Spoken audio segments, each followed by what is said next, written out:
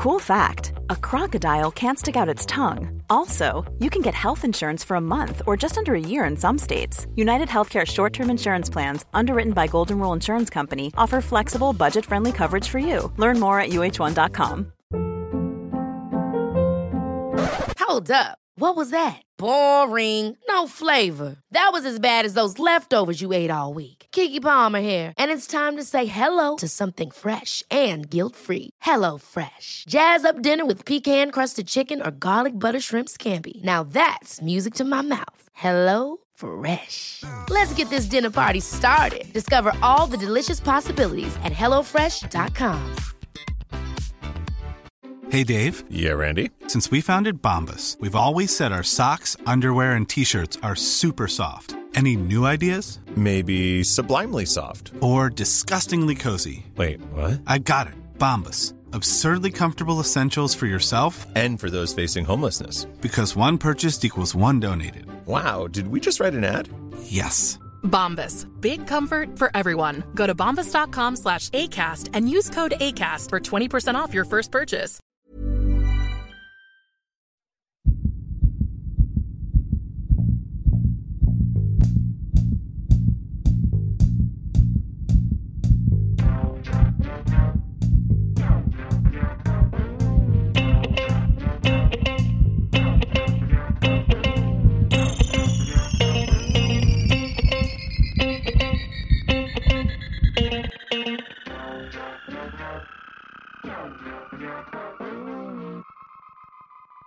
Welcome everybody to another episode of Dr. Matt, Dr. Mike's Medical Podcast. Today we're talking about the digestion of macronutrients.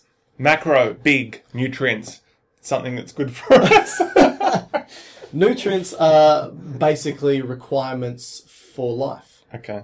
And then macro, why are these things called macro? Is it because they're a big thing, a big nutrient, or we just need a lot of it? Well, currently we have a lot of it. I would say we probably have too much of it, but they are big molecules. So the three big macronutrients we're going to talk about today are proteins, carbohydrates, and fats. Okay, so these are the three main nutrients that we would have in our diet, and we're basically today going through how do we digest them Yes. to the point of absorption. Yep, that's it. We finish at absorption because we have done an episode on the digestive system, and we go through all the different functions of all the different primary and accessory organs of the GIT. All right, so today we'll go through each one individually. Is that the best way to do it? Well, yeah, we'll go through each individual protein, fat, carb, Okay. and we'll begin at the mouth and we'll finish at its site of absorption. Okay. And then we'll go to the next macronutrient and then we'll summarize with an example. meal. Yeah. What's your favourite meal? My favourite meal. My favourite meal is anything you have not cooked. All right, so I think the example that we're going to do is a hamburger Yeah. with chips and a milkshake. Makes no difference, but sure. No, I just want to make sure all the macronutrients are in there. And more. Okay, And so more. let's start with probably the most abundant of the three, which is carbohydrate. Okay. Firstly, I want to ask you, what are carbs? I think the name is basically how it's described. So carbon, hydrogen, oxygen. Yep. Is that that's right? Yeah, that's right. So it's just a repeating unit of that, isn't it? Yep. So I always get this mixed up. So is it CH2O as the monomer? As glucose, you mean? No, just as a carbohydrate. It's just a repeating unit of carbon, Glucose. hydrogen, two hydrogen, and oxygen. Is that right? If you look at the central portion of the chain, then yes. Okay. But it's basically just carbons, hydrogens, and oxygens. Okay, all right. But I guess my point was there's always double hydrogen in these molecules. Well, only To like the I other said, two, right? the middle part of the Maybe chain. I'm I good. wouldn't say that. All right, okay. I would just say carbons, hydrogens, and oxygens because you can have things happening to the end of the group, like double bonds to oxygen, for example. All right. So carbohydrates are water soluble. Yes. Okay. They're the major source in our diet for calories. Would you agree? And yes. a calorie, 1 calorie is the energy required to increase the temperature by a degree. Isn't that right? The temperature of what? Water Yes. A kilogram of water by 1 degree is 1 calorie. is 1 calorie. Okay. So you've actually got calorie with a small c and calorie with a big C. Calorie with a small c is the one that physicists use for energy. Okay. Calorie with a big C is basically what we refer to as kilojoules. It's a kilocalorie, right? And So kilojoule, Yeah. which we traditionally use in Australia and the UK, yeah, and calorie more so in... the States. Okay. So it's usually 4 times a kilojoule, right, to a calorie? Is Yeah, that was right? it 4.2 or something? Okay. Yeah. Oh, anyway, But anyway, it's energy. energy to be able to do that. Yeah. Okay. Now, the most abundant type of carbohydrates, at least in its simplistic form, is glucose, and Yeah. that's most important in the body to produce energy, ATP. Is that Yeah. So fair? you'd say that carbohydrate itself is a polymer. So it's made up of many individual subunits. Now, obviously, it's made up of atoms, but we don't look at it as though the individual atoms, because when we take a big, long carbohydrate molecule, the polymer, the aim isn't to break it up into the individual atoms. It's to break it up into its simplest micronutrient, Okay. which ultimately will be glucose. But it could also be galactose and fructose. Okay. But those That's a good point. So, those two turn into glucose anyway. So let's get to that in a second, and that's how we nutritionally take in carbohydrates in our diet. Okay, so 40 to 60% of calories in our diet, this is probably a Western diet, is based on carbohydrates. Wow. Okay, as we've said, the main use is for calories. Yes. Yes, that's right. For energy. Okay, all right. So when we look at nutrition, the way that we take in carbohydrates are one in the most complex form, which we call complex carbohydrates. Yep. And these would be considered like starch. Yes. The most abundant types of starch is amylose and amylopectin. So, do we know what the difference is between amylose and amylopectin? It's just their branch, and amylose is a kind of a linear structure of just glucose, a big long chain. Yep. Whereas amylopectin is branched, That's right. and so it needs slightly different hydrolysis or breaking down compared to just splitting each individual glucose off. Now, this is, when we look at starch, starch is the main way that humans take in multiple repeating forms of glucose. And like you said, amylose, amylopectin. But you can have carbohydrates in the form of plant carbohydrates, which are called cellulose. Okay, so these are the things we can't digest. Yes. So and you can have it as meat carbohydrates, which is glycogen. Oh, okay. So that's glycogen is a polysaccharide. Have we said polysaccharide yet? No, so a saccharide means sugar. Okay. Poly, many. Yep. And so complex carbohydrates can also be termed polysaccharide. Is that fair? Yeah. The most abundant in our diets as humans are starches, but also in the animal form is glycogen, Yes. which is actually the way we store our glucose in our liver and our muscle And a for a later date. This Okay, is but this is a bit separate to what we're doing now. Yeah, the way I like to think about it is that if we were to just look at the average, ingestion of starch, we take starch in, it's made up of repeating subunits of glucose. We break these repeating subunits down to individual glucose, and then we either use it to make energy or we store that glucose again in our muscles, kidneys, or liver in the form of glycogen, which is simply clicking those glucose molecules back together. But because we store it in our muscles, that's also the animal storage of glucose. Okay. Is glycogen. All right. And cellulose, that's just what cows deal with. We don't actually have the enzymes to break them But down. that cellulose is the most abundant carbohydrate on the planet. Correct. But so you could eat this. So this piece of paper is cellulose. So I could eat that. It wouldn't be very good for me because I can't break it down. That's right. But a cow or a goat or a sheep could. Yeah, so your goat would definitely eat that. And that's not because of the goat doing it. It's the bacteria that's doing it for the goat, I believe. I was under the impression that they also had the enzyme available to break the alpha-1,4 bond. I thought, and listeners correct us here, you can email us. Or, Maybe we're both right. because you look at, say, herbivores, which are mostly absorbing or eating cellulose, but also termites, which are like eating your house down. They eat the cellulose, but my understanding they have the bacteria in their intestinal tract Yeah. or like their stomach, like for cows, that's a big vat of bacteria that kind of ferments it and it then liberates the glucose that way. But we could be wrong. I'm not. The other thing is the most other abundant polysaccharide in our diet is fiber. Oh, yeah. And this is essentially undigestible. And that means it becomes bulk and it's important for like a laxative effect. Pushes that fecal material through. So it's very important to have this in your diet, otherwise you get blocked up. With water, though. Otherwise, you can eat it and still get blocked up. Okay, because it's too dry and Do difficult. the experiment. Take some Metamucil, put a whole bunch of it into a cup with little water. It becomes solid as a rock. Put it in a cup with a lot of water, it becomes a jelly-like substance.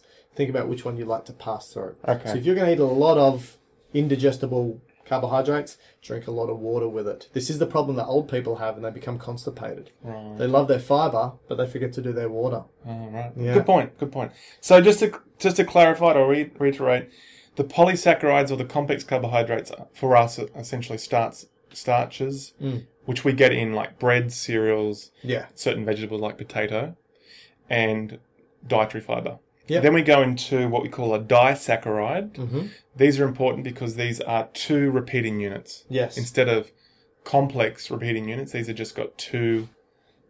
Sugars stuck together. All right, perfect. Yeah. And that's why we have di. And what are the 2 main disaccharides? Well, I that you thought can there was think 3. of? Well, there are, but okay. What are the 3? All right, sucrose, Yep. lactose, Yep. and maltose. Yes. Is that right? That's right. And then we want to go down to the simple form. But okay, so what is lactose? Oh, okay, what's it made up of? Yeah. We'll start with There's sucrose. 2 This is sugars. probably one of the most abundant carbohydrates in Western diet, Yep. in the Western world. You would find this in table sugar.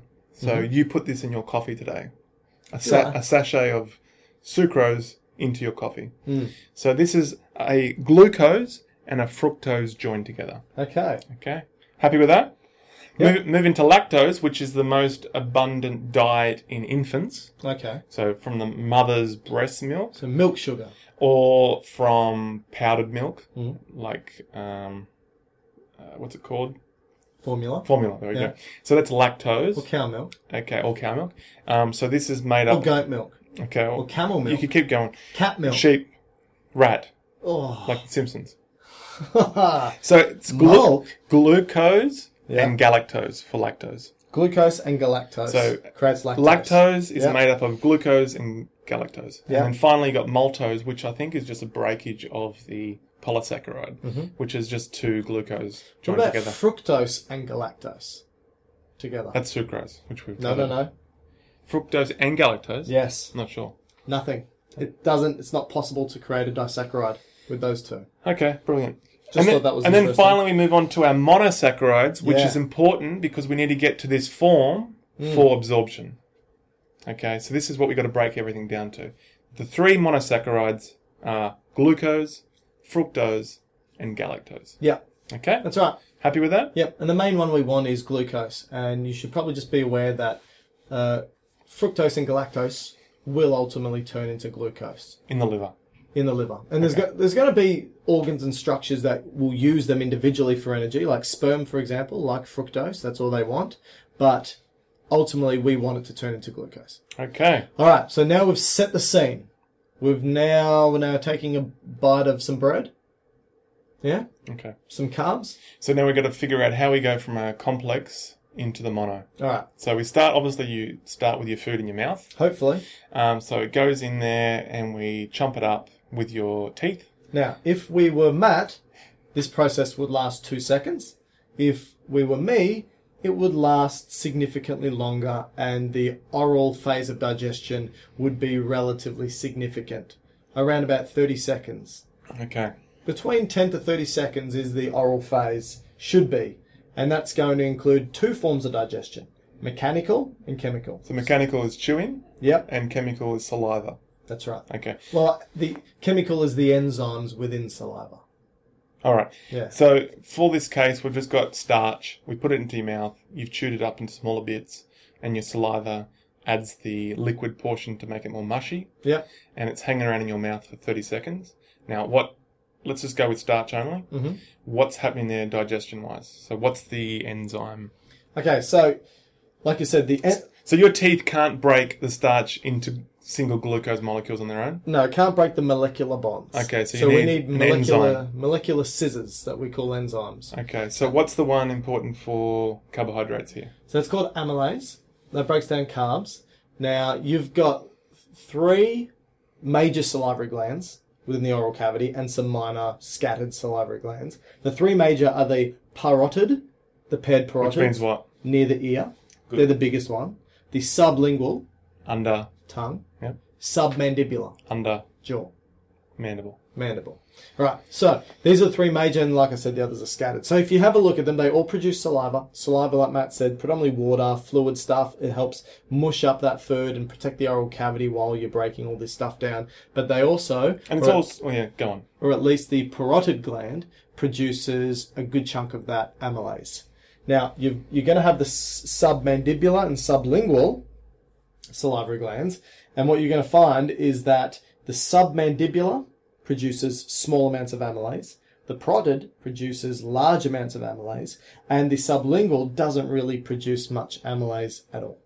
So does that mean the 3 salivary glands produce... Different things. Is that right? Different concentrations or types of mucin, which Amazing. turns into mucus, so the viscosity of the mucus is different. Also the other things that aren't involved in digestion, like antimicrobial agents and so forth, antibodies, Lysozymes and stuff. all that type of stuff. So if you have a look, parotid salivary glands release 30% of the saliva.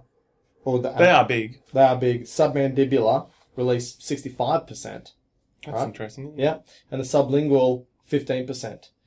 But you said in this case, the parotid produces more amylase? Correct. Okay. Yeah. All right, so what does the amylase do? So amylase are molecular scissors that break what we call the alpha 1 to 4 glycosidic bonds between the monosaccharide molecules that are linked together. So basically glucose and fructose and galactose are pretty much the same molecule. They're just arranged differently. So C6H12O6, right? So 6 carbon, 12 hydrogen, 6 oxygen molecules arranged in a what would you call it? A cyclical or a circular or a... What's their pattern of arrangement, would you say? Polygon? Yeah, something like that. So anyway, they're arranged in that fashion, and the first carbon binds to the 4th carbon repeatedly throughout these molecules. And so basically what the amylase does is it snips those bonds up. So for the starch, the potato that you just eaten, essentially you're starting to slowly chop the molecule up, and you might be liberating single glucose molecules? Yeah, you'd be liberating some single glucose molecules, but because it's so long, you're pretty much chopping it relatively at random, wherever's available, the alpha 1 to 4 bonds. Doesn't mean you get to chop all of them, but you get to chop a good chunk of them. Okay. But it means you're going to liberate some monosaccharides, some disaccharides, and you're still going to have a bunch of polysaccharides. Okay. So there's not a huge amount of digestion done here at this point, especially for me. Yeah, not a huge amount, but there is some breakdown. I mean, people used to say that the breakdown of carbohydrates in the oral cavity was insignificant to what happens in the intestines. Yeah. But some studies have shown that if you take somebody that chews and allows for this digestion to happen in the mouth over 30 seconds and compare it to somebody who just swallows the food whole. Like me. Like you eat like a duck, I eat like a human being, that it actually alters your blood glucose levels. Right. So there is some significant digestion happening, at least for carbohydrates, in the oral cavity. I think this is especially significant in 2 populations. One in children, who probably take a lot longer to eat their food, and food just slops around their mouth and goes in and out multiple times. Yep. And they've got a lot of saliva in their food. Yeah. You got a 2-year-old, you probably can The sympathise saliva is everywhere. Okay. And the other population, which is interesting, is in a pathology state, which we'll come across this a number of times today, is students. Maybe. People with cystic fibrosis. Oh, yeah. And these are people who have essentially many things going wrong, like in the lungs, but for today, the pancreas. And so they're not able to produce, or at least secrete, the enzymes into the intestines. And so... Because of calcium channel problems, right? Oh, sorry, chloride channel problems. Yeah, so they might be instructed to hold the food there longer in their mouth to improve that digestion of carbohydrates. Okay. And there's also people who have things like xerostomia, right? Where they don't secrete any fluid from the salivary glands, and the mouth becomes very dry and damaged and hard to oral digestion. Okay. All right, so that's the mouth done? That's the mouth. We then swallow. Okay. The food moves into the esophagus. Nothing happens there apart from transport. Yeah. So the esophagus, no absorption, no chemical digestion. You could probably argue there's a bit of mechanical digestion because of the role of peristalsis. You know, you got a little bit of segmentation of food moving down through the esophagus. But basically, it will deposit this busted up food bolus into the stomach. And the stomach is not just a pit for digestion. It is a dynamic organ that will jackknife in upon itself because it has multiple muscle layers. In addition to the two that all the rest of the GIT has, it has one more muscle layer called an oblique muscle, and this allows for food to be thrown around in the stomach. So this is how the stomach mechanically digests. But let's have a chat about whether there's any chemical digestion of these carbohydrates in the stomach. Well, my understanding was that if the enzyme has locked onto its substrate, so it's already active, the amylase from the saliva can be still active in your stomach. Yeah. But any other amylase that's not active with its substrate, it will be deactivated by the pH of the stomach. Gotcha.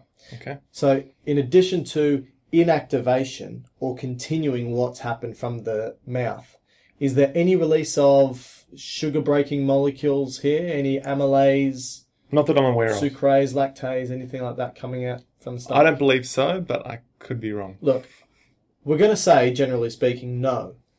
But I'm sure you'll find a publication that says, yeah, there's some cells that release a little bit of this stuff. Is it clinically relevant? Probably not. Yeah. So we're just going to say the stomach doesn't play a significant role in carbohydrate digestion. Yeah. So what it will do is over time, it'll slowly squirt. Now, obviously, it's going to be mixed up with acid and fluid and a whole bunch of other stuff in there. And it will slowly, and this is now termed chyme, and it will slowly squirt this chyme into the first part of the small intestines called the duodenum. And so now what we've got is some polysaccharides, some disaccharides, some monosaccharides squirted in to the duodenum, first part of the small intestines. This is the C-shaped structure, which has an opening called the ampulla of Vater, which for the pancreas allows for some pancreas to secrete stuff into, and also for the gallbladder and liver to secrete stuff into, right? Mm-hmm. So there's two tubes coming together at the duodenum, at the pretty much the middle of the C shape. What's happening now that we've got carbs entering the duodenum? Yeah, so we've got now a bulk amount of food, not really food. Chyme, all right. So this is just mushed up stuff. Yeah. But we're still in the context of starch. We're still basically still in starch. So mostly polysaccharides with some di and monosaccharides there. And so you need to squirt a whole lot more amylase into this bulk chyme to do some more breaking down before you can get to the point of the absorption. And this is small intestine. So if you're saying, are you saying that the intestines, did the intestines create the amylase, or does the amylase come from somewhere else to be squirted in? Yeah, so for the amylase, it comes from the pancreas. So it's called pancreatic amylase. All right.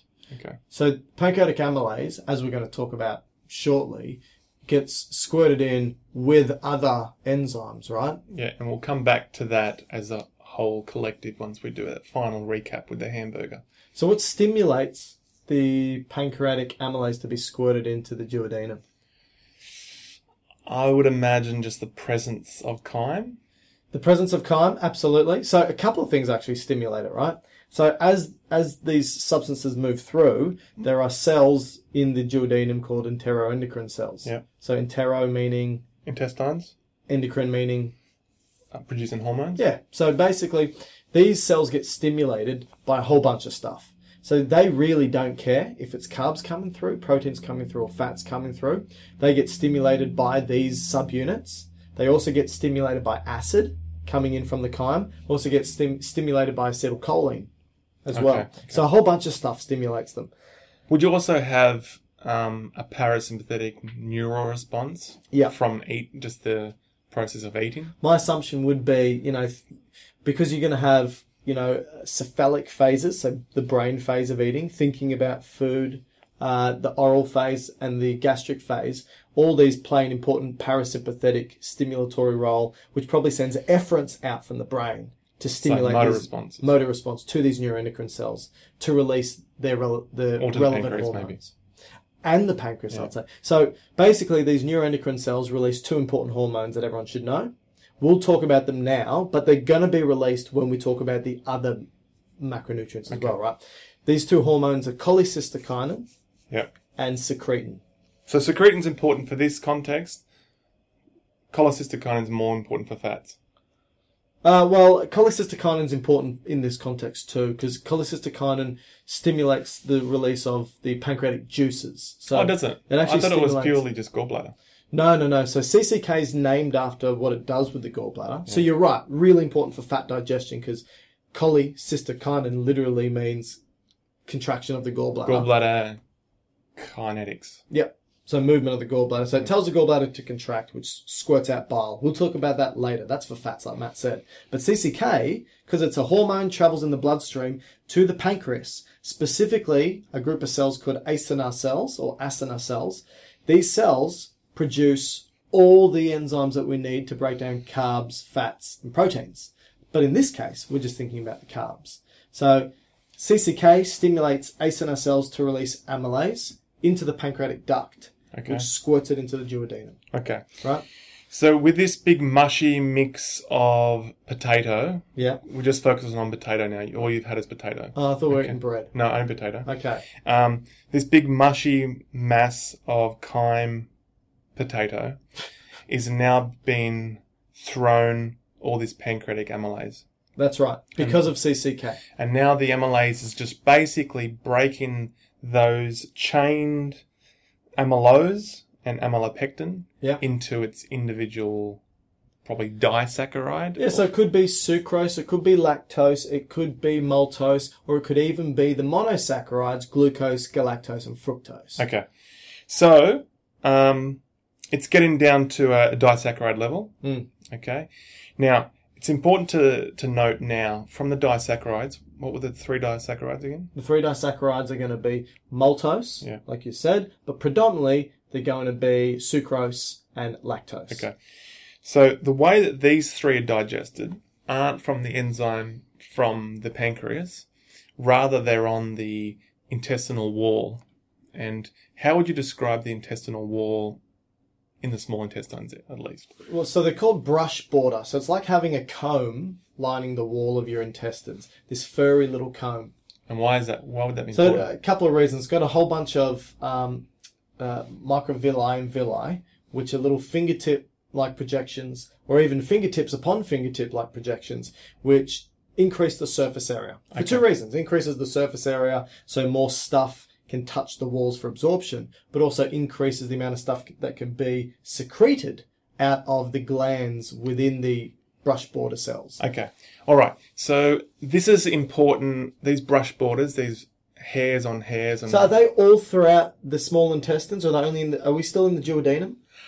Yeah, we're definitely in the duodenum, but I'm not sure how far along this projects. Yeah, as you move through the small intestine. Let's just say generically. Do you want me to tell you the answer? Oh, you know it. Okay, sorry. So as we move through the small intestines, you find that the brush border cells start to diminish, and by the time we get to the ileum, they're nearly absent. Okay, all right. So with these brush borders, they produce a disaccharide enzyme. Okay. So you said you got lactose. Yeah. Sucrose and maltose. Yeah. These brush borders produce the enzymes for each. So we have lactase, all right, sucrase, and maltase. So if it ends in ase, it's an enzyme. Yes. Okay. So the last part of digestion has to come from these cells. 4 carbs. 4 carbs. All right. Okay. So if you don't have these enzymes, you won't be breaking the disaccharide into the monosaccharide, therefore you won't have any absorption. Okay. Now, because we said that, and I know this is going back and we hate doing this, but remember we said that the enteroendocrine cells release two hormones, CCK and secretin. Do you want to just very quickly say what secretin does, and then we can forget about it? Sure. So secretin, all it does is go to the pancreas, similar to CCK, and tells interlobular cells of the pancreas to release bicarbonate. Which is what? It's a base, and that gets squirted into the duodenum, and that just neutralizes the incoming acid. And so I think that's just important for completion's sake. Not necessarily for digestion, but for completion's sake. Which, in a anatomical importance, that the duct that secretes a lot of the bicarbonate is the accessory duct, which is higher than the main pancreatic duct. Oh, so it's not the same duct. Which is close. I mean, there probably is bicarbonate with that as well. But it's higher, closer to the stomach. All right. And so hopefully the neutralization of the stomach acid has already taken place, or already taken place, as it hits the main pancreatic duct spot. Gotcha. So it doesn't damage anything. So once the enzymes come in, because the enzymes from the pancreas probably prefer to be in a more of a basic or neutral state than in an acid state. Yeah, that's fair enough. Okay? Yeah. So the take-home point here, because we're almost done with the carbohydrates, is to get the last part of digestion for absorption, you need to get the disaccharide broken into its monosaccharide. Yeah. So you need to get down to the glucose, fructose, and galactose level. All right. And the enzymes that do the last bit of breaking down are from the brush borders, which are the lactase, sucrase and maltase. Now, there's some important clinical points here. All right. As we know with lactose is the most abundant sugar for infants because the diets for infants is usually milk-based. So lactose is the most abundant sugar in milk. So most children in the world, most infants in the world will be having high amounts of lactose. Yep. And so they don't need amylase along the way. They just need the brush borders to break it down. Yep. Okay? Now, as we get older, adults, there's a number of adults, populations in the world that have problems producing enough lactase in their brush borders. Like Asian populations, African American populations particularly struggle with doing this. So they can develop a condition called lactose intolerance. Yes. Which basically means you're not breaking the lactose into glucose, galactase, to be able to absorb. That therefore it remains in your intestines and you can't absorb it. So what happens to it? Well, it remains as bulk within the intestines because it's not getting pulled in to the cells of the intestines and ultimately into the blood. It's staying in the hollow lumen of the gut. And anytime you have a high concentration of stuff on one side of a membrane compared to another, water likes to move towards that high concentration. And so it pulls water into the hollow lumen of the gut, which is called osmotic diarrhea, and comes out the other end. Yes, that's one. But also the lactose, by the time it gets to the large intestines, the bacteria go, oh goody, it's dessert time, and they break down. Because you've got a lot of bacteria in your large bowel, right? Yes, that's where most of your whole body's microbiota live. Okay. And so they see what the are the lactose. bacteria? They see the lactose and they go, this is delicious. Let's break this up. And in their process of metabolizing lactose, they release methane, and this methane comes out of... Also a lot of carbon dioxide, a lot of hydrogen.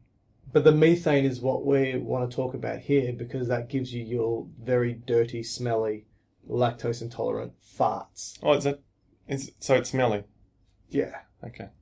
I'm not lactose intolerant. Okay. I know people who are, and they love eating ice cream. You just smell. They go, oh, well, this is not going to be enjoyable. This is worth tonight. it. Well, not for me, it wasn't. I think another interesting point that I read is the lactase enzyme, or the transportation of lactase breaking down into its monosaccharides, seems to be inhibited by glucose in the area. Really? So if you have too much glucose, apparently that inhibits the lactase. Makes it worse. And makes the breaking down problem. So anytime I go get ice cream with a mate who's got lactose intolerance... It could be the sugar with it. The sugar's making him make it worse. Crap himself. God. Okay. All right. And just, again, for completion's sake, it's probably good to know that for our entire evolutionary history, apart from the past 15 or 20,000 years, it was the normal thing, I say in quotations, to have your lactose gene turned on up until the age of about 4 and then turned off. So that was the normal, that was the norm. However, mutations occur within populations, and those who tend to have animals that produce milk were selected for, because once this gene stays on due to a mutation, they can digest the milk, get more energy. They were therefore... Because it would be a good food source, wouldn't it? Absolutely. You want calories, drink milk, right? And so these people tended to survive in the populations, pass their genes on. So often the Mediterranean, European populations who took cheese. Well, it's interesting because I've been reading a book on basically the foods that have... Tamed, yes. Very a good book. Very good. But basically the foods or the species that have changed human evolution. Yeah. And it was thought that the way we learnt the diet of maybe yogurts and cheeses was that we used to carry water around in like stomachs or maybe bladders of animals as the receptacle. Yeah.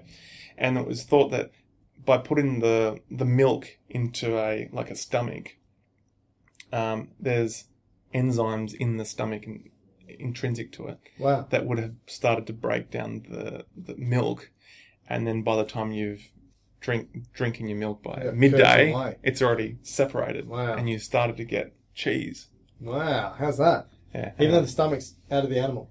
Yeah, it's just a hypothesis. No, that's interesting. But it's interesting. Now, the last part of carb breakdown is indigestible fibers, which you spoke about. Obviously, they're not getting absorbed. Like you said, they push the bulk of the fecal material through. But when they get to the large intestines, some of this indigestible fiber is actually digested by gut bacteria. And what they can do is they can produce products from this indigestible fiber, and these products can be actually quite beneficial to our health. And so we now know that there's an intrinsic association between gut microbiota and health, especially when you feed them high quantities of indigestible fiber.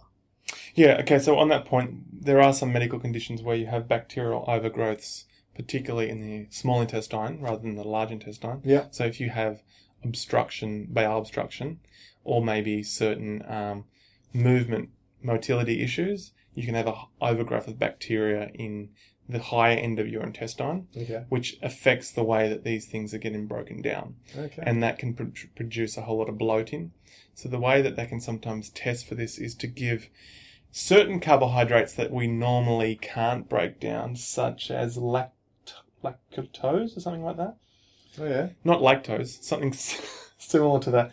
But when the person ingests it, usually it will just go through you undigested. But if you've got a bacterial overgrowth, let's say in your small intestine, it will start breaking this down in your small intestine, and you start burping out a whole lot of hydrogen gas, which is indicative of this overgrowth, which can cause all sorts of problems. Absolutely. Another one just to be aware of is obviously pancreatic issues, most commonly cystic fibrosis, pancreatitis, or tumours in the pancreas would affect amylase secretion.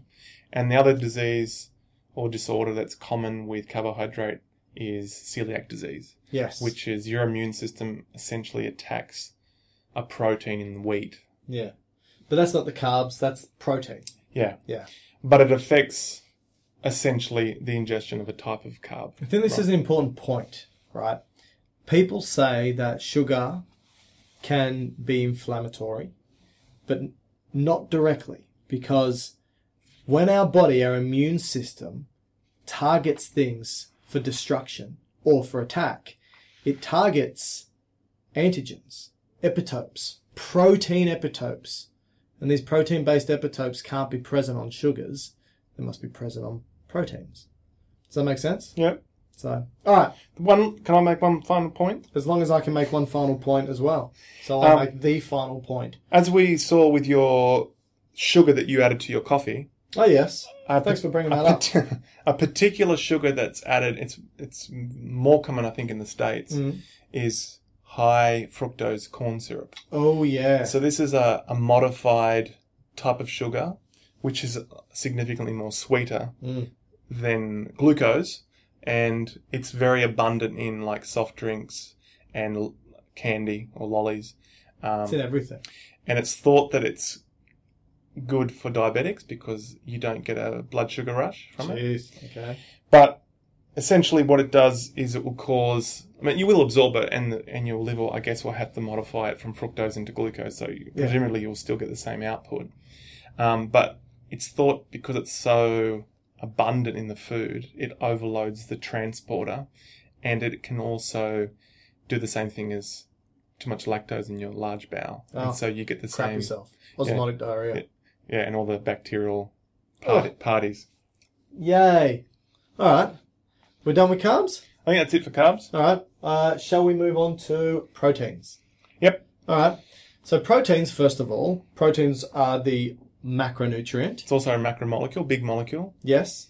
It will be broken down into its respective amino acids. So this is it's monomer. So we saw the monomer for carbohydrates being the monosaccharides. That's right. So what's the equivalent? And that's the only way you can absorb it. Yep. So what's the equivalent in proteins? So the equivalent of proteins is the amino acid. So you have to almost get it to amino acid level to be able to absorb it. An amino acid, so if we spoke about carbohydrates, is a carbon, hydrogen, and oxygen. Amino acids are carbons, hydrogens, oxygens, and nitrogens. So It's got the nitrogen atom added to it. And this is why it's called an amine or amino acid, is because of the amine portion, which is referring to the nitrogen. And that's usually with a bundle of hydrogen with it. So it's either NH3 or NH4, is that right? Which is if it's in the amino acid, NH2. So once it's broken off, so because you can make proteins, you can make energy from proteins. Yeah. Your liver would cleave off one end of it and can be used to remake sugar. Yeah. But the back end, which is the amino end, the amine, that will essentially be reformed into like ammonia. Yeah, NH3. And that's potentially a problem in your body because if you have too much, well, you know what you do with ammonia around the house, you clean floors and toilets with it. Yeah. You don't want that in your blood. Correct. So your liver has to repackage that into something called urea. Yeah. For a safe excretion through your kidneys. Or uric acid. Yeah. Which is important to know because patients with kidney problems, their urea levels will increase. Yeah. Or their blood urea nitrogen and levels. That's a problem because it will become toxic. Yeah, that's right. Yeah, absolutely. And so that's just a side point, but it's important to know because it's probably, out of the three macronutrients, it's probably got the most consideration with its excretion. Yes. Whereas the other ones can be repackaged relatively easy into another sugar. This has to have a consideration on what you're going to do with that amino end. Yeah, we don't actually store excess amino acids. We excrete them. Yep. So we either take proteins in and use it as building blocks for the body, right? Or we break it down and excrete it. Now, this is different to fats, readily storable, carbs, readily storable. Yep. When we look at the protein, so obviously, let's just break down a protein to a polypeptide to an amino acid. Can I just make one final point? Yeah. Which is just finally, if you do have, you don't want to have excessive amounts of protein in your diet because you'll be putting strain on the kidney and liver to excrete them. And B, patients with kidney issues, you probably have to be, or they have to be probably mindful that you have to limit your protein intake. Yes. Because of the potential of not being able to excrete urea and creatinine, which is going to cause maybe a toxic effect to the body. Yep. So protein reduction you might see in patients with kidney issues. Yep. Okay. So if we look at protein, so protein is a three-dimensional molecule, right? So it's this folded chain of amino acids. Now, if we were to take this chain of amino acids as a linear molecule... So if you're going to do it like a necklace of pearls... Yep. So each pearl is a different amino acid. Yeah, by a string, which is their connection, their bond. And so if you just put it out in a big long line of the string pearl, what is that, a 2D structure? That's a polypeptide. Okay. Now, if you fold it in a big clump, let's say in the palm of your hand, that's a 3D. Yes. Okay. And that is going to be the tertiary structure. and that's the protein itself. Okay. And if you were to break up the polypeptide into the individual amino acids, there's about 20 amino acids. Types, yeah. And the way I like to think about amino acids is that, like I said, they're made up of carbon, hydrogen, oxygen, and nitrogen. On one end, like Matt said, there's the amine group, which is the nitrogen with 2 hydrogen. On the other end, there's the carboxyl group, which is a carbon with a double bond to oxygen and an OH group. And then in the middle is going to be what we call the characteristic group. This is what makes the amino acid have its particular personality. So some amino acids can be basic or acidic, or some can be positively charged or negatively charged. Some can be hydrophobic or hydrophilic. And these are the personalities of the amino acids. Okay. And so this is important because when you click a chain of amino acids together to make a polypeptide, it's these characteristics of the individual amino acids that allow for the polypeptide chain to what looks like randomly fold into the 3-dimensional structure, because things that are hydrophobic want to move away from the water, things that are hydrophilic want to go towards it, things that are basic want to go to things that are acidic, and things that are positively charged want to go to things that are negatively charged but move away from other things that are positively charged, and then bang, it's folded into a 3-dimensional structure. Brilliant. All right, so we've now eaten a delicious... One final point I'll make. Okay, you've said this 4 times, so I don't know how many final points you can make. The abundance of proteins in their arrangement is a lot more than the carbohydrates, where we saw the carbohydrates can only produce the 3 macro molecules. Yes. Sorry, the monomer. Okay, whereas proteins have 20 different types, which you said with the amino acids. Yeah, about 20 different amino acids.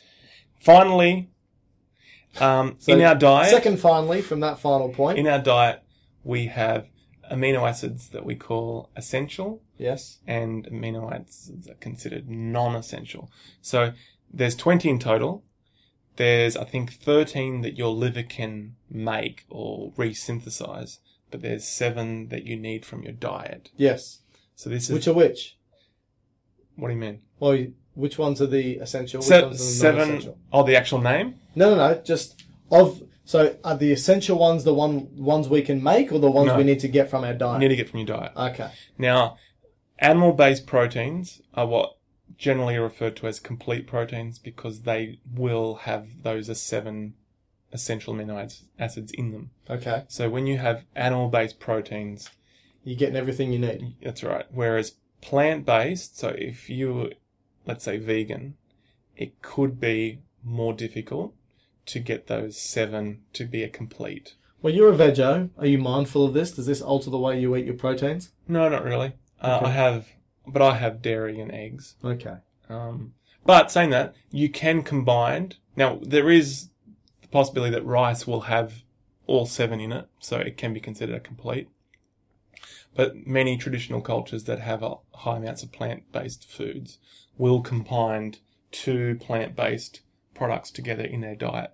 So, for instance, putting the rice with beans or pulses will give you that completeness. Okay. Does that make sense? Sort of. I mean, if the rice already has it complete. Yeah, I'm not sure. It's debatable. Some literatures will say it's not. You still need additional, and some say it will have everything you need. All right, let's break these proteins down. In the mouth, so let's just say we're eating some meat as an example, right? Okay. So in the mouth, we have spoken about the saliva. We've spoken about the amylase. Are there any... So firstly, what's the enzyme that breaks down proteins? What's that called? We said amylase breaks down starches. Collectively, they're known as proteases. Okay, makes sense. But then you can break those into specifics. Like there's some called pepsin. Okay. Trypsin. Okay. Chymotrypsin, yeah. I think. Forget the last one. Peptidases. Yeah. Anyway. Carboxypeptidases. That's it. So, any in the mouth? Are there any proteases of any sort in the... I think it's similar to the stomach. Not that I know of, but there's probably... What do you mean similar to the stomach? The like, stomach has heaps of but remember you proteases. said when you said amylases for the stomach, it's not generally considered, gotcha. but there is always a minute amount. So we're going to say no. I'm going to say no. Okay, so no proteases in the mouth. So am I wrong? No, I think you're right because, you can do the experiment, put a piece of bread in your mouth and leave it in there without chewing. It breaks down and becomes sweet because of the amylase. You can't do that really with proteins. You put a bit of steak in your mouth, it's just going to sit there, right? Stay steak in your mouth. So, chew. You need to mechanically digest this steak up because it's going to contain collagen and a whole bunch of other proteins. And then you swallow it. Again, the conduit is the esophagus, brings it down to the stomach, and now we're at the primary site of protein digestion. What do you reckon?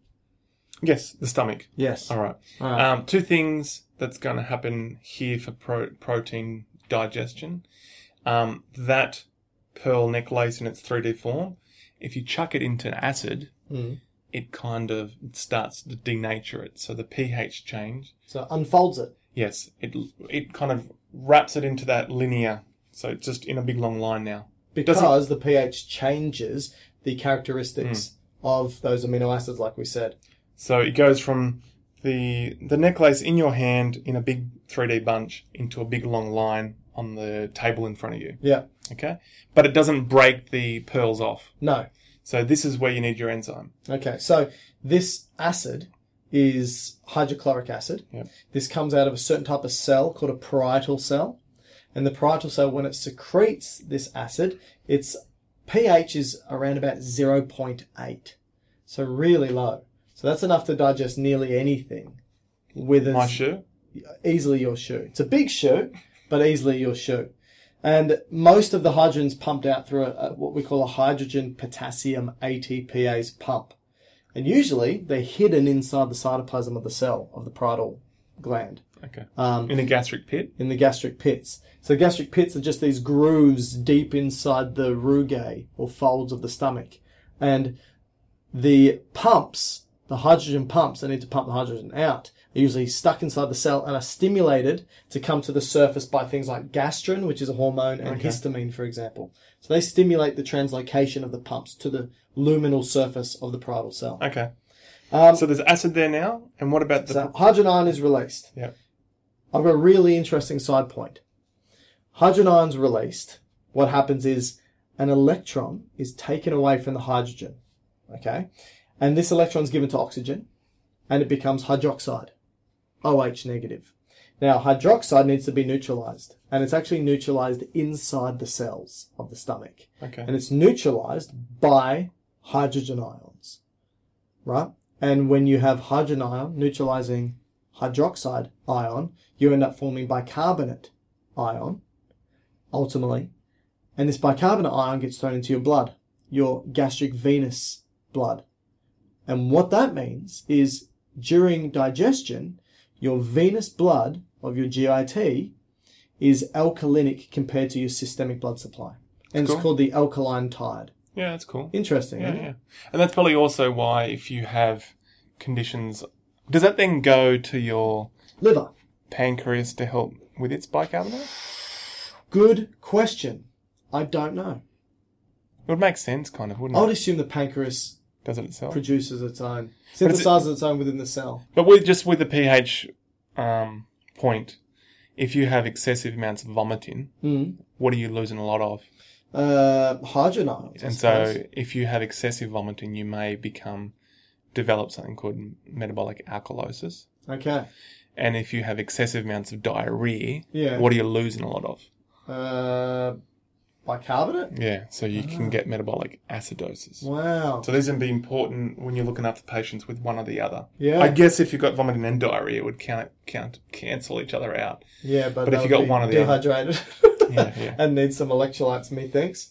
All right, so So the the parietal next- cells produce acid. That's the take-home message here. Okay, and so where's the enzyme coming from then? All right, so the enzyme comes from another group of cells which sit at the base of this pit called chief cells. So they're the chief. So in actual fact, if you look at this gastric pit, right at the bottom of the pit is going to be the Chief cells. Okay. And a little bit higher on the pit is going to be the parietal cells. Okay. And the reason why is because the chief cells release these proteases called pepsinogen.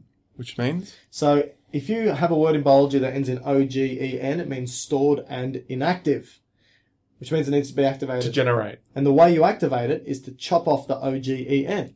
And that's what it becomes. Hydrochloric acid chops off the OGEN. And so now it's active? Now it's active and it's called Pepsin. Pepsin. So pepsinogen, chop it off, pepsin. Okay, so now with the combination of the acid and that pearl neck lace laid out on the table, Yeah. the enzyme now can come and chop the pearls off one at a time. Yep, hydrolyzes the bonds between... So in actual fact, anytime you break down a macromolecule into a micromolecule, or a macronutrient into a micronutrient, it's hydrolyzation. Yep. Water's released. Yep. Because you'll find that bond is going to be a hydrogen-based bond. Okay. All right? So you hydrolyze the amino acids, release water, but you also end up releasing the individual amino acids. And Okay. that's because of the pepsin. All right. So we're starting to break... In the stomach, are we breaking into amino acids or just bigger ones? Like it's bigger chunks? Both amino acids and some shorter polypeptides. Okay. Yep. All right. So you do this for a period of time, let's say a couple of hours. Yep. And then this meat, this steak that you've eaten. Yeah. Is then- now calm again, like we spoke about. So little bits of steak now exiting your stomach into your... Well, by the time it shouldn't be effectively recognizable as little bits of steak. It should be a liquid. Okay. All right. Squirted into the duodenum, just like the carbs were. Okay. And the same process stimulates the enteroendocrine cells to release CCK and secretin, which go to the pancreas to tell the pancreas acinar cells to release the pancreatic juices, which we said were amylase and this time protease, and that gets squirted in through the pancreatic duct into the duodenum, and the proteases, which are a number of different proteases, will hopefully break down the rest of the protein. But here's an important point. The proteases that are released from the pancreas are not in their active form either. So they're all ogens. Yep. So they weren't in their active form in the stomach, and they weren't released in their active form in the pancreas. There's a theme here. Why aren't the enzymes that break down proteins in their active form when released? I'd imagine that cells are made of proteins. Yeah, everything's made up of proteins. So if they were active in the cells that released them, those cells would be destroyed and degraded. Okay. This is actually what happens with pancreatitis, is that if the duct is blocked due to a gallstone, for example, all these pancreatic juices accumulate within the duct and within the cells, and they activate themselves. Okay, so what stops the stomach eating itself? There is a bicarbonate, a mucosal layer of the stomach filled with bicarbonate that creates basically a wall that stops the acid from digesting itself. And the other thing is that when the pepsin comes out of the chief cells, or pepsinogen, it's activated by the hydrochloric acid only once it hits the lumen of the stomach. Okay. So once it's out of the gastric pits, it's now activated, but not in the gastric pits. Okay. But there are circumstances where you lose that barrier. Yep. And then you will eat your stomach. So there's two that I can think of. So you will eat holes in your stomach, which are called gastric ulcers. So you can either have it because you produce too much acid, or you can have it because you don't produce enough bicarbonate. Okay, why would you do that? Okay, so which one do you want to start with? Go with either. Okay, bicarbonate, it means that you're not producing the appropriate membrane or mucous membrane with bicarbonate, often because of an overuse of non-steroidal anti-inflammatory drugs. Okay, so that stops the production of prostaglandins, which is important for... Yeah, especially COX-1 inhibition. Which is important for protection. But also the most common cause of stomach ulcers is by bacteria, right? Yeah, so Helicobacter pylori, which often tend to, I might be getting this wrong, but it often tends to love living at the fundus of the stomach. And this is an area that have huge amounts of chief cells and parietal cells. And it leads to an overabundance of hydrochloric acid being released. Oh. And so this overabundance of HCl, it could be at the cardiac root. It's either at one end or the other. I thought it eroded the mucosal layer rather than produced too much acid. It does both. Okay. It does both. So in actual fact, it reduces the amount of mucus being made, but pumps up the proton pumps and produces too much acid. And together that erodes through the layers of the GIT. Okay. Yeah. All right. So keep going. Okay, so now we're squirting into the small intestines, and we said that the proteases are inactive from the pancreas. Once they get into the small intestine, the duodenum, they are activated, Okay. and they're activated by some cells that are there. Yep. Enterokinases. Enterokinases, that's right. And they're sitting basically dispersed between the enteroendocrine cells. And so that one of the first primary reactions is to cause trypsinogen, that's into right. trypsin. Correct. And then I believe there's like a cascade of trypsin that then activates all the others. Correct. And so you got your chymotrypsinogen. Yep. And you got your procarboxypeptidase. Peptidase. Yeah. Procarboxypeptidases. And elastases. Yeah, elastases to break down. Yeah, and the collagenases. Yeah. Collagenases, sorry. Yeah. To break down collagen. Yep. So this is just big cascade. So they're all now activated, and so now you're basically busting the necklace into its individual pearls. Mm-hmm. What about the brush border cells? Yeah, there's still a degree of hydrolysis in your brush border. And I think they release the same enzymes as the pancreas. So yep, but because there's such an abundance of variety, unlike the carbohydrates, you can't have the same type of enzyme that will break a specific molecule. It's an abundance of difference. Yeah. So it's just a whole lot of proteases which are breaking into amino acids. But it's important to note that you can absorb in a diamino or triamino or even tetraamino form. So you can, it's not like the carbohydrates that you have to get it into its mono. Yeah. You can absorb some in 2, 3, or 4 amino acid groups. Oh, okay. Yeah.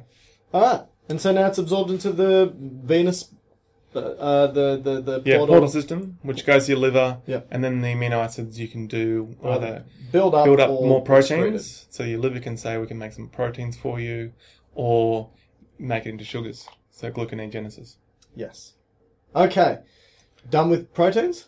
Finish with fats. And I don't think the gut flora of the large intestines really care too much about proteins.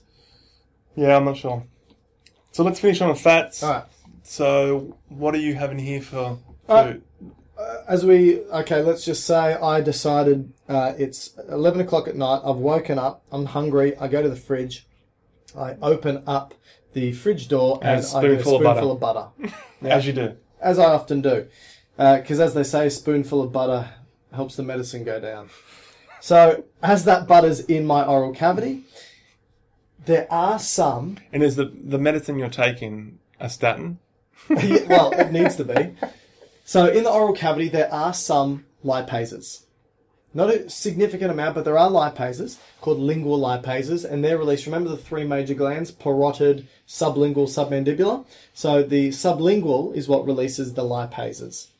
And so this is actually quite important because this lingual lipase is what we call an alkaline lingual lipase. An acidic lingual lipase. It only gets activated in a pH less than 4. Now in the oral cavity, the pH isn't less than 4. And so you don't actually, even though you release the lingual lipase from the sublingual salivary gland, it doesn't actually break down the fats in your mouth. But once it gets down to the stomach, the acid activates the lingual lipases to break down fats in the stomach. Okay. Can I just add a couple of points before we continue on? Go for it. Because it's just important. Unlike the other two were water-soluble. Fats aren't water-soluble. Ah, good point. So the way you transport these in through your gut into your blood is going to be different. Okay. We'll get to that later on. Right. But it's just important that... Remember the other two, we've basically broken down into monomers to transport, absorb. This is going to be different because it doesn't dissolve in water. So it has to be done through another mechanism. Now, some other things just to be, the way that you would get it in your diet, the most common is a long chain amino acid. Long chain fats. Yeah, sorry, go on. So this is essentially 3 fatty acids with a glycerol, with the fat being at least 12 carbons in length. This is a long chain. Long chain. And that could be different depending on the way the carbons are arranged. You can have saturated, which means every single carbon has a hydrogen attached to it. Yep. Unless it's bound to another carbon. You could have monounsaturated, which are more like plant-based. So palmitic acid is an example of saturated. Oleic acid is an example of monounsaturated. Okay, and then you go into the polyunsaturated, which means you got more than 2 carbons that have double bonds. Yep. and things like what? Canola? Linoleic acid, yeah, so that's in canola. And then you can describe the double bonds in their arrangement, and these could be things like omegas, omega-3, 6, 9s, which you can get from, say, nuts. And there's one way you can actually... Fish. Yes, yeah, that's right. There's one way that you can tell whether the fat you have in your house is saturated or unsaturated without actually having to look at the container, is whether it's liquid at room temperature or solid. So if it's saturated fat, because every carbon is bound to a hydrogen or another carbon, it's a linear molecule, it's flat. And so that means they stack on top of each other really nicely, all these saturated fats, which means it's solid at room temperature. Like butter. Like butter. So saturated fats are solid at room temperature. Unsaturated fats, mono or poly, because they've got a double bond, it puts a kink in this molecule, and they don't stack up nicely, which means they end up being liquid at room temperature. Like olive oils. Olive oils, yeah. Okay. So they're either mono unsaturated or polyunsaturated fats.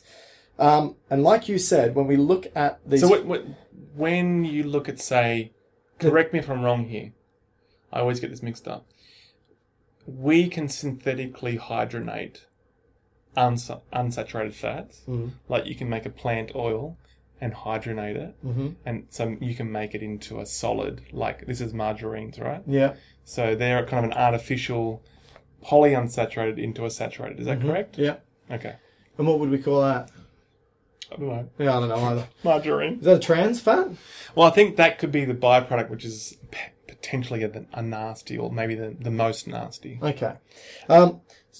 So what we've just spoken about with these fats, they're just the fatty acid component of what we ingest, which is triglycerides. Yep. So the triglycerides, like you stated earlier, they're 3 fatty acids with a glycerol backbone. Correct. Now, these 3 fatty acids can be any one of these saturated, monounsaturated, polyunsaturated. You can have any arrangement, really, of these 3 things.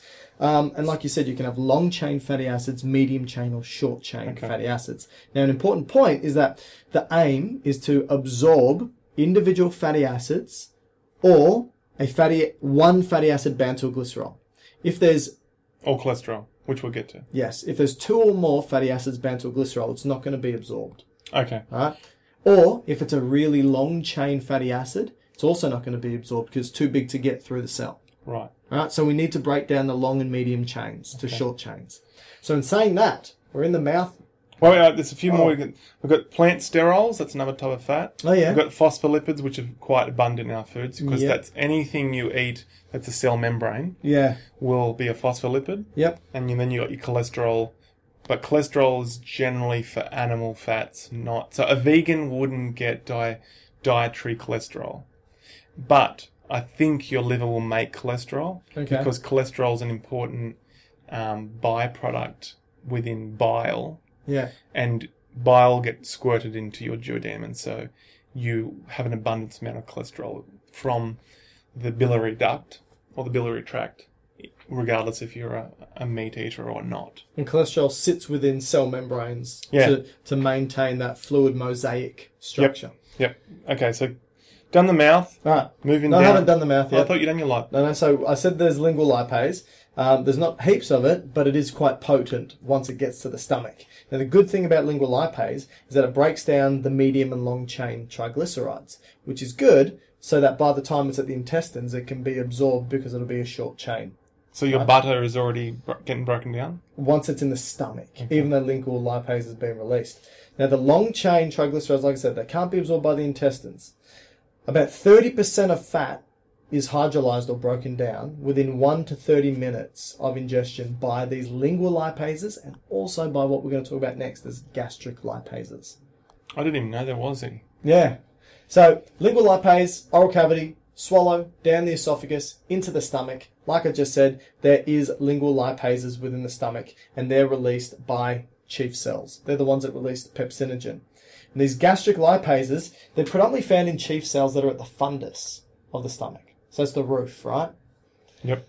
And so this is the second type of acidic lipase, which means it needs to be in an acidic environment to break down the fats. Like I said, lingual lipases and gastric lipases are responsible for 30% of the fat breakdown, which is very important. The problem, though, with these acidic lipases is this. They only remove a single fatty acid from the triglyceride, which leaves, so what you end up getting in that equation is a single fatty acid and a diglyceride. Or diacylglyceride. Mm-hmm. Okay? Problem is you can't absorb the diacylglycerides. So the acidic lipases, while they're good at breaking fats down, they won't get us to where we need to be for full absorption. Okay. Right? Okay. From the stomach, we squirt into the small intestines. Same process. Chyme. As chyme stimulates enteroendocrine cells to release CCK and secretin. CCK travels to the acinar cells. They stimulate the release of pancreatic juices, which is amylase, proteases, and now lipases through the pancreatic duct into the duodenum. We've also got secretin stimulating bicarbonate to neutralize the acid coming through. But because of fats, like you said, it's not water soluble. What happens when fat meets fat? What happens when you meet another large friend of yours? We join? You come together, you hug. Fat likes to accumulate in these things called micelles or micelles. Okay, so I like to think of it like, imagine you're washing up at the end of the night, end of your meal, and you have a fatty meal, and if you let the water sit from that wash up before you add any detergent. You mean let the oil sit? Yeah. It all accumulates at the top of the water in a big blob. Yes. So it's kind of all joined together. Yes. Hates the water, so it comes together to avoid it. So this is kind of like what's in your intestine at the moment. That's right. So you need to bust it up into little droplets or disperse and emulsify. Emulsify is the key term. And so... Do the lipases do this? It's going to be very hard for them to do it because so much of the bulk of that fat is protected in the middle. My analogy is this, right? This is what I use for my students. If you've been given a ball of wool and a pair of scissors, and they say chop up the ball of wool, it's really difficult to just get the scissors into the ball of wool. Into like 1 millimeter bits. Yeah. So it's easier to unravel the ball of wool and then chop it up into individual little pieces. Okay. So we need to unravel it or emulsify it. Yeah. So what's going to do this before our lipases can come along? You need a detergent. Okay, so you just go to the cupboard and have a shot of Morning Fresh? Yeah. No, almost, don't do that. Almost. But don't even say almost. Which, your liver does it for you. So you don't need to drink it. Your liver will give it as a friend for you. Okay. Okay, and so whilst the liver's always making this bile. So it's called bile. Okay, it's called bile, which is a mixture of a lot of things, like bile acids plus the breakdown products of red blood cell destruction. It's mainly water. And certain things that the liver has detoxified and wants to excrete. Water, salts, cholesterol, bilirubin. And so, whilst you're not eating fat, it's stored for a later time, and this is going to be in your gallbladder. So your gallbladder is just sitting there concentrating this detergent. Right. And so when this fatty meal comes along and you have CCK secreted, CCK will go up to the gallbladder, because cholecystokinin basically means gallbladder contract. Activate. It will start squeezing the gallbladder, which spurts it off, which goes down into your pancreas that joins the main pancreatic duct, and then it gets pushed out into that fatty meal. All right. In your case, just that tablespoon of butter. Delicious. So it will start, just like using the detergent to wash up your dishes, it will break that big glob into very small... mini globules. Yeah. Micelles. And that gives a greater amount of surface area for the lipases to work on. But the lipases won't work unless we have something called colipase coming into play. All right. And again, that's released by the duodenum. So we've got bile salts breaking it down. Now we can get the colipase and lipase to come along. And what it does is it chops the fatty acids off the glycerol backbone. This is what the pancreatic lipases do.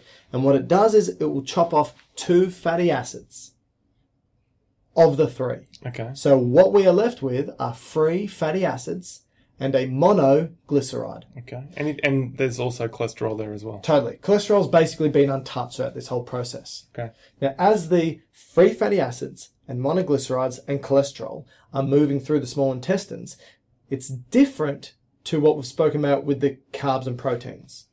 they were absorbed by the small intestines into the portal system to go to the liver. Mm-hmm. Here, what you're going to find is that the microvilli and villi of the small intestines have these little lymphatic structures throughout them called lacteals. And they actually absorb monoglycerides, fatty acids, and cholesterol into the lymphatic system. Okay, in that form, or does your cells have to repackage them first? Correct. So, once it goes from the lumen of the small intestines into the enterocytes, so the cells of the small intestines, they get repackaged up into triglycerides and cholesterol, and then they get thrown into the lymphatic system. As something called chylomicrons by the Golgi apparatus. Okay. Yep. So, unlike the carbohydrate and the proteins, they get transported across the cells, the enterocytes, into blood through transporters. Correct. Because they're water soluble. Mm-hmm. But because fats are fat soluble, they can kind of just slide through the membranes. Yeah. Slippery. Because they are fat and membranes are fat. Yeah. And they go into pH fat. They go into the cells of your intestines, particularly the smooth endoplasmic reticulum, which kind of repackages it with the help of the Golgi into chylomicrons, which then get secreted into your lacteals, your lymph, and that gets taken all the way. So it doesn't go to your liver at this point. No. It goes all the way up, kind of up into your neck, which then jumps into your venous system, which is now in your blood. Systemic. It's now in your blood. Yeah. And then eventually it'll probably get to your liver. Yeah, so basically the chylomicrons will drop off the fat, right? Okay. Will drop off the monoglycerides and fatty acids into your adipocytes. Yep. And then these empty chylomicrons with cholesterol will drop it back off to the liver. Great. All right. So that's all three. That's all three. And I think that... You don't want to do a final recap with your hamburger? I don't think so. Oh, I think we've I was looking forward to that. Okay, so this is Michael's recap. I take a bite of a hamburger that has the 3 macronutrients, proteins, fats, and carbs. In the mouth, carbs are broken down and fats begin to be broken down. So amylases, lipases in the Amylases, saliva? lipases. In the saliva. No protein. No protein. Okay. Swallow it down the esophagus, the conduit into the stomach. In the stomach now. In the stomach, no carbs are broken down. So very limited. Proteins are broken down. Okay. Through pepsin and hydrochloric acid. Yeah. And the lingual lipases are now activated to be broken down, plus the gastric lipases are being activated to break down 30% of the fats. which is your butter on the bun. Yep. And then that gets squirted as chyme into the duodenum, which stimulates enteroendocrine cells to release CCK and secretin. Both travel to the pancreas to release all the pancreatic juices, which are the amylases, proteases, and lipases. Plus the bile. Plus the bile by the CCK, telling the gallbladder to contract. The bile with the lipases break down the fats. The amylases... Into the 3 form of a monoglyceride, free fatty acids, and cholesterol. Cholesterol was already there, so it wasn't broken down, but monoglycerides and free fatty acids. Which then gets repackaged into chylomicron, Yep. lacteal body. Yep. Amylase breaks down the rest of the carbs, and then the carbs as disaccharides get broken down by the brush border enzymes into the brush border cells, into the portal system, and goes to the liver. In its 3 monosaccharide form, being glucose, fructose, and galactose. Yep. And then the proteins, they're broken down into amino acids, either individual amino acids or di, tri, maybe quad, by the proteases, which were inactive when they're released by the pancreas, but then activated once in the duodenum. And then they further get broken down by the brush border enzymes and absorbed into the brush border cells, and then into the portal system that goes to the liver. And because you had a milkshake with it and you're lactose intolerant, the lactose from the milk isn't broken down, goes to your large bowel, your bacteria have a party, and you have to visit the toilet 2 hours later. Correct. Good ending. There's no better way to end food than in the toilet. Matthew, thanks, mate. Thank you, sir. See ya. Planning for your next trip? Elevate your travel style with Quince. Quince has all the jet-setting essentials you'll want for your next getaway, like European linen, premium luggage options, buttery soft Italian leather bags, and so much more. And it's all priced at 50 to 80% less than similar brands. Plus, Quince only works with factories that use safe and ethical manufacturing practices. Pack your bags with high-quality essentials you'll be wearing for vacations to come with Quince. Go to quince.com/trip for free shipping and 365-day returns. Ever catch yourself eating the same flavorless dinner 3 days in a row? Dreaming of something better? Well, HelloFresh is your guilt-free dream come true, baby. It's me, Keke Palmer. Let's wake up those taste buds with hot, juicy pecan-crusted chicken or garlic butter shrimp scampi. Hello Fresh. Stop dreaming of all the delicious possibilities and dig in at HelloFresh.com. Let's get this dinner party started. Imagine the softest sheets you've ever felt. Now imagine them getting even softer over time. That's what you'll feel with Boll & Branch's organic cotton sheets. In a recent customer survey, 96% replied that Boll & Branch sheets get softer with every wash. Start getting your best night's sleep in these sheets that get softer and softer for years to come. Try their sheets with a 30-night guarantee. Plus, get 15% off your first order at bollandbranch.com. Code BUTTERY. Exclusions apply. See site for details.